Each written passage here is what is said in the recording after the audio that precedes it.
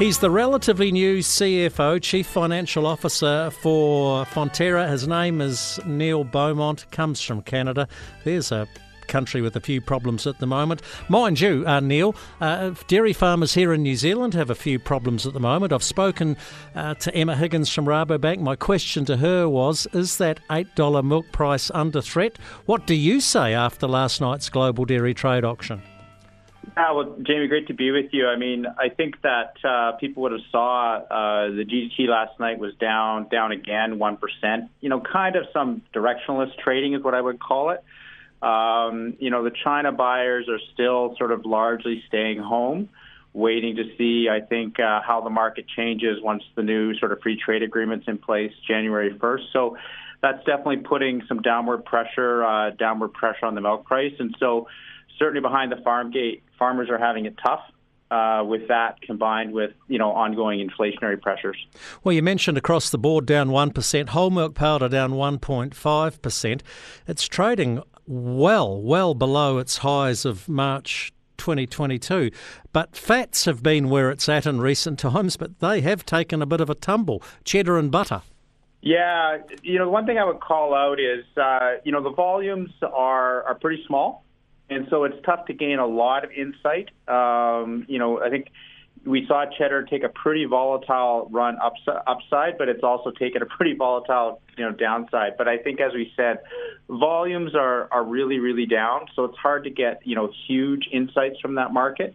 You know, that said, you know, we're still seeing the cheese market globally continuing to be weighed down by the U.S. market, which continues to sort of test those prices maybe $200 to $300 below where even we saw GDT land last night. So, going back to my original question, $8, is it under threat? Yeah, we think there's some downward pressure on milk price right now based on global markets. But you know, we'll see how we go as China buyers continue to come back.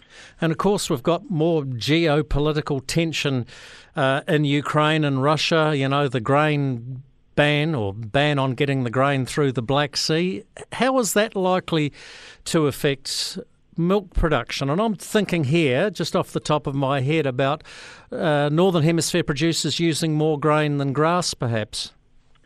Yeah, I think it's a little early to call that. I think I would probably say, though, at the margin, maybe not a huge impact, but I think maybe pulling back by what you're calling out is, you know, 95% of our milk is exported, and it's actually quite a volatile world out there. And so big changes around, you know, consumption patterns, exchange rates, et cetera, really have an impact in terms of, you know, the realized prices that we see for milk. So we obviously monitor those developments really, really closely. Are we going to have constrained global supplies over the next 12 months? You know, we're not seeing massive changes in terms of the amount of supply going forward. But as I said, you know, sometimes we call them black swan events where you can see, you know, big geopolitical events can sometimes have a huge impact on that. But there's nothing that we're modeling or seeing right now that I would call out. All right, Neil Beaumont, CFO for Fonterra. Thanks for a yarn today on The Country. Great to speak with you.